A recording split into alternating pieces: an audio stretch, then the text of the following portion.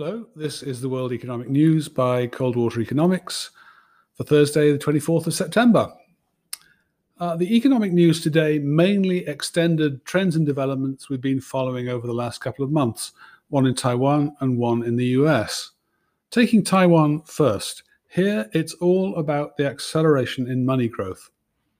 August's M2 rose 6.7% with a monthly movement 2.5 standard deviations above historic seasonal trends. This breaks against trend of 4.2 standard deviations in June and 2.1 standard deviations in July. And when you look at the source of this strength, it's not bank lending that's doing the work. Even though bank lending was up 7.2% and deposits up 6.7%, the loan deposit ratio continued to fall. In fact, it dipped a further 0.1 percentage point to 78.5%. And that's down from a peak of 79.3% in June. So there's sort of bank deleveraging going on. So break it down more. M1B was up 11%. That was 2.1 standard deviations above trend. And the rise in M1 accounted for 87% of the monthly rise in M2. Dig down further, and of course, it's the rise in reserve money that's really behind it all. It rose 9% on the year and was 3 standard deviations above trend. And although we don't yet have the reserve money breakdown for August, we do for June and July. So we know that what's driving it is a very sharp buildup in foreign assets on the central bank's balance sheet. In fact, in the 3 months to July, the amount of net foreign asset buildup has been roughly equivalent to the average yearly inflow over the last 5 years. Taiwan's central bank is sterilizing pretty hard, but not fully. In fact, between May and July, foreign assets pumping up reserve money rose nearly 3 times the amount that reserve money actually grew, suggesting the central bank succeeded in sterilizing approximately 2/3 of those foreign inflows.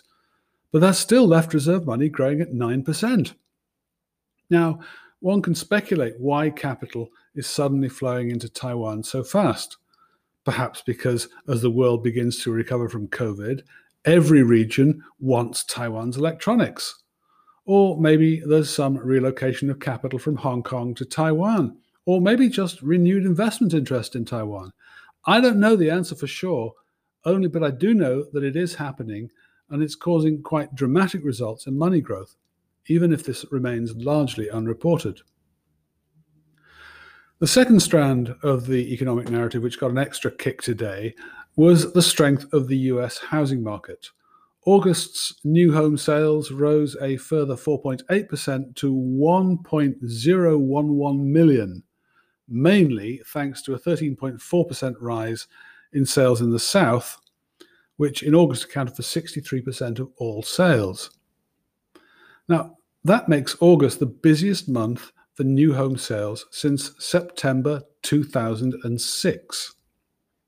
And in addition, July's sales were revised up from 901,000 to 965,000.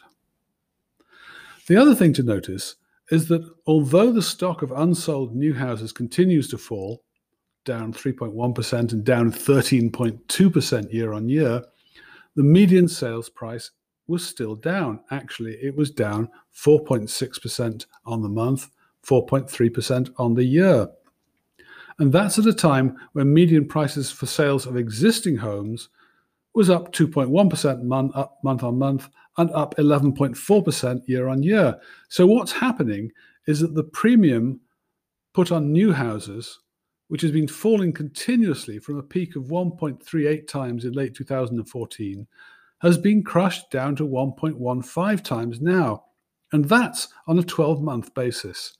On that 12-month basis, we're now at the lowest premium since mid-2008. And in fact, looking at August alone, the premium has disappeared almost entirely. It's down to 1.007 times. On my records, it's only been lower once, and that's in June 2005. So the question is, are new home buyers getting a bargain, or are existing home buyers getting stiffed? A decent question to which I do not know the answer. Still, that's all for today. Thank you for listening. I hope you got something out of it, and if you did, I hope you will mention this to your colleagues. And if you'd like to know more about cold water economics, of course, please feel free to contact me, Michael Taylor, on mjtcoldwater@fastmail.com. Thank you.